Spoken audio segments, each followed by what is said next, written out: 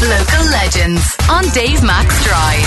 Cork's Red FM. Ayoola Smart, I'm chatting to you in London, but I hear you've got a Schull background. Could you regale us with your Cork story and your Cork connections? I believe, did you grow up there? I did. I grew up in West Cork in Schull and in Dunmanway as well for a bit. But I've been living in London for like 9 years. Not the worst part of the world to grow up in now, in fairness to you. No, it's not. It's a pretty special place. I'm chatting to you because I saw you were linked with the First Cut Youth Film Festival, and by way of plugging the fact that the 12th edition is currently underway until the 9th of May online this year, I thought, maybe I could get a chat with Ayoola Smart, and here we are. I'm delighted with myself. Thank you very much. So what's your story? You're an actress.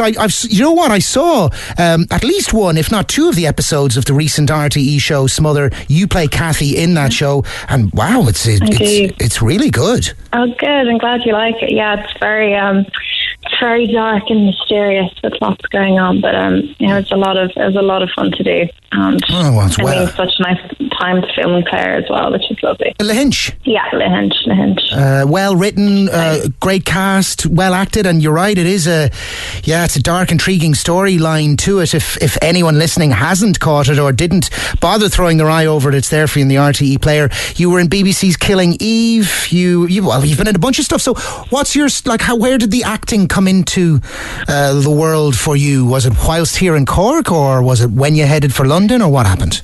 Kind of from a very young age, back in West Cork, and also up in drama groups up in Cork as well.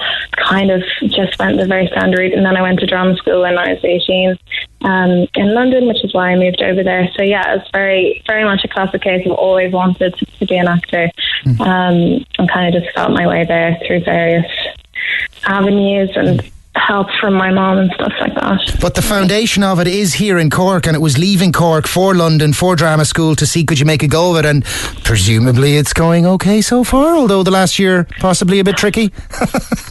Yeah, it's been. I've been very lucky since graduating that I've been able to work pretty consistently with stage and screen stuff. But yeah, I mean, with the pandemic, it put a stop to a lot of things, and the industry is still trying to recover from that as every other industry. But I was able to get out and do a Death in Paradise episode in December, which was like heaven. It came at just the right time. I was able to go to Guadeloupe for just over 2 weeks, which was amazing. And very nice considering everything that's been going on. I saw a post from someone who is in the acting game, and they said something along the lines of something to do with why they never tell anybody that they've been to auditions, or like their family, because basically they don't want to get any questions about the auditions, because most of the time you mightn't even get any word back, full stop. So just it made me kind of think of people in the acting game, obviously, you're out in the public eye in a way. I suppose you're looking for some kind of acclaim, or do you know what I mean? Like you're definitely putting yourself out there, and yet actually in the background you have to deal with a whole lot of sort of, if not rejection, then certainly. Yeah. How's that? Definitely.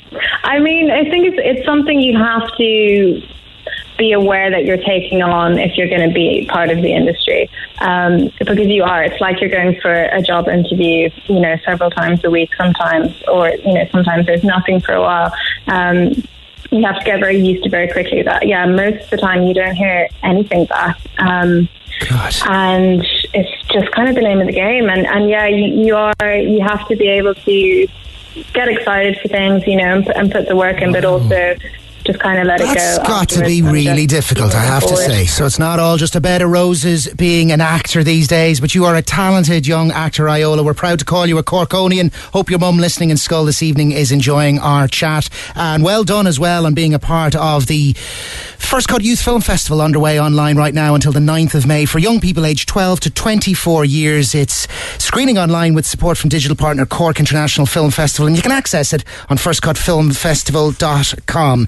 Thanks for listening to this Red FM podcast. Don't forget to subscribe and check out redextra.ie for more great Red FM content.